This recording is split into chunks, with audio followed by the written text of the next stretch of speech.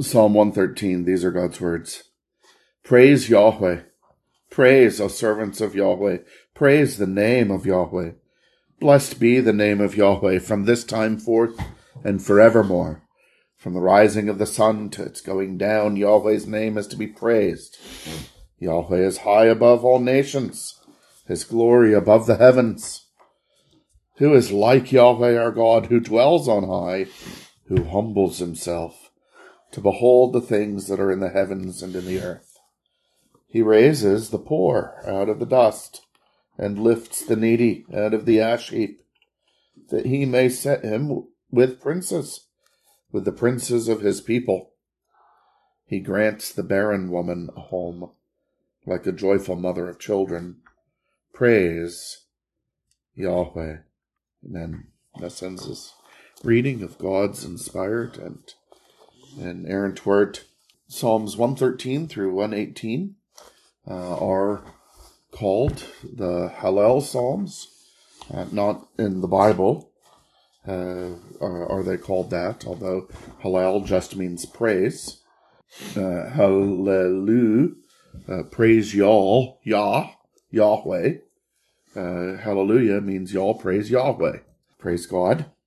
And these psalms came by tradition to be sung especially around the time of the Passover, when it talks about after the Last Supper, the Lord Jesus and the disciples sang a hymn as they were departing.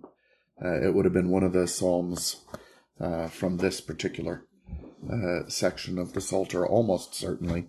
And so that reminds us that wherever we are in the Psalter and we sing, we are singing with Jesus.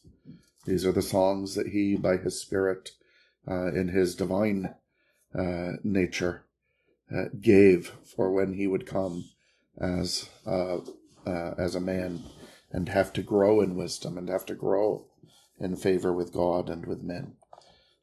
And so just a reminder then of that. But this is indeed a psalm that lives up to that name.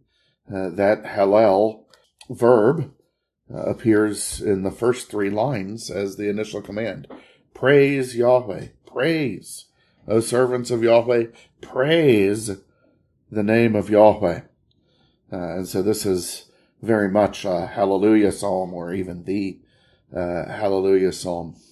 Now, who is to praise? Well, all creatures are going to praise Yahweh, but there are especially those servants of Yahweh, those slaves of Yahweh that he has taken for his own praise. This is what he told Pharaoh, let my people go that they may be enslaved to me.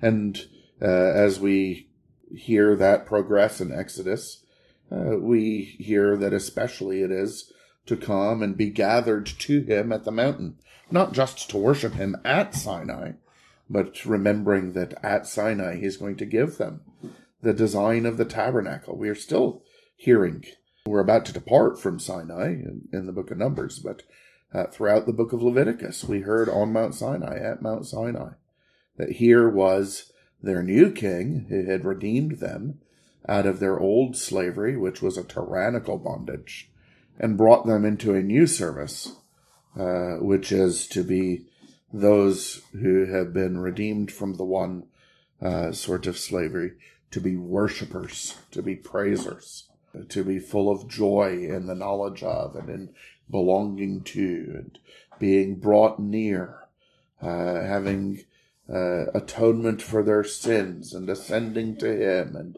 the tribute that is a token of their belonging to him and his belonging to them, and the peace of fellowship with him, and all of these things, of course, not being decreased by the removal of the earthly copy, the earthly shadow tabernacle, but increased by the Lord Jesus being your tabernacle. So who praises? Well, you. If you are in Christ, this is what you have been saved for, to be the great praisers of God from among all the creatures. Even the angels cannot offer the sort of praise that a redeemed saint in Jesus Christ offers unto him. They join in the song, but they only get to be ancillary outsiders as we praise him with the song that you see in Revelation, for you have redeemed us by your blood. So that's who praises. When? Well, forever. That's where our praise is going, but we don't have to wait until then.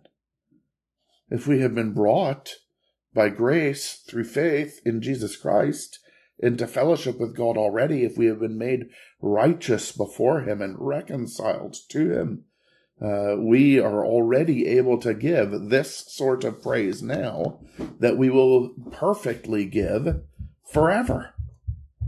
And so we can genuinely praise him from this time forth and forevermore. And so not only are we to praise him in the assembly, but we are to praise him all day long. Give thanks continually, the apostle writes to the Thessalonians. So from the rising of the sun to its going down, Yahweh's name is to be praised. Everything in his creation, everything in his work brings him honor, brings him praise. And so we ought to have our eyes out for that and our hearts uplifted towards him. That would be, as it were, the background music of our heart. How much richer our lives would be the more that we follow that. So who praises you when? Eternally, at particular times in his assembly, but also all day long, continually. How much? Well, in a way that is appropriate to who he is. He's high above all nations. Nations have been battling for preeminence ever since there have been nations. God actually divided them up into nations so that they would remember that he has the preeminence. You remember, man was still united after the flood until they tried to, man collaborated in giving himself the preeminence over God at Babel. And so in God's mercy, he confused the tongues and divided the peoples into the 70 nations there. And of course, man in his sinfulness would instead rage and plot in vain to overthrow the Lord and his anointed. Psalm 2. But even all the power and glory of all the nations put together, of course, is infinitesimal. It's nothing compared to God. Yahweh is high above all nations, his glory above the heavens. There's no one like him who dwells on high. So there's no one like him in his power, and therefore we are to praise him for that. But that means that since he is so high, there's also no one like him in his compassion or in his mercy. Those who are great among men very rarely take an interest in those who are far beneath them as far as men go. But he who is greater than all the nations has taken an interest in the least of men. And we can see the glory of God even in that, that it is not lower for God to stoop to the poor or the needy. It is not lower for God to stoop down to help the barren woman than it is for God to stoop down to help kings and princes. He's stooping the same amount to each one. Before God, men are equal. We have different ranks within the order of his providence, but same distance of each of those ranks from us unto the Lord. And so even his greatness is glorified, and the glory of his greatness is amplified by his compassion. And so he raises the poor out of the dust, lifts the needy out of the ash heap, and he sets him with his princes. We are kings and priests to our God by the redemption of his blood. That's the song in Revelation, isn't it? So all of God's children are royalty in heaven, however lowly they may be on earth. And so surely, rather than trying to exalt ourselves among men, which is a fool's errand and puts us on the wrong side of Psalm 2, surely we ought to humble ourselves before him, knowing that in Christ we are royalty and glory. And that is the greatness of the place to which we will be lifted. And that exaltation in him, having him himself as our reward, being seated with his princes in the Lord Jesus, who is the crown prince, the King of heaven, it resolves all of the problems in our life. How sad was the state of the barren woman who could not have a child. And yet, whether it's she here in Psalm 113 verse 9, or the eunuch who keeps the Sabbath in Isaiah 56, she has a family that is more fulfilling and that is forever in glory, because she too is seated with the princes. The joy that she has as being part of God's household, God's family that she is to delight in there, is greater than that of a mother, that joy that a mother has in the children whom she's been able to bear and has had that intimacy with, and that she's rearing with her husband in dependence upon God according to his word, and she sees them growing and coming to faith, and the working out of his grace in their lives, and the joy of a joyful mother of children is great.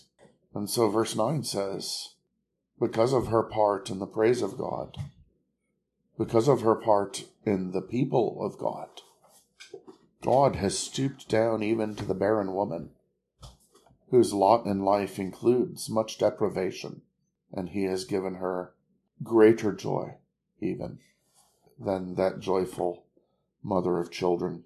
And so who is to praise him? As all of creation, but especially his people, when forever and continually, already and continually, how much as the infinitely glorious God, and for what especially? For his redemption, in which he has amplified the greatness of his glory by the greatness of his compassion, when he stoops down and helps us. So praise God for this Hallel psalm, this Hallelujah psalm. His Spirit helping us, his Spirit helping you. May the praise of your heart to the infinitely glorious God, who has stooped down infinitely far to lift you up, may that praise indeed be the background, the soundtrack for your heart and for your life in this world and the next. Let's pray. We thank you and praise you, our God of grace, for this amazing glory and mercy to us that you set before us in this psalm. And now we pray for the ministry of your Spirit for our whole life long, to apply it to us and make it to be that which characterizes our hearts and our lives before you. Grant it, we ask in Jesus' name. Amen.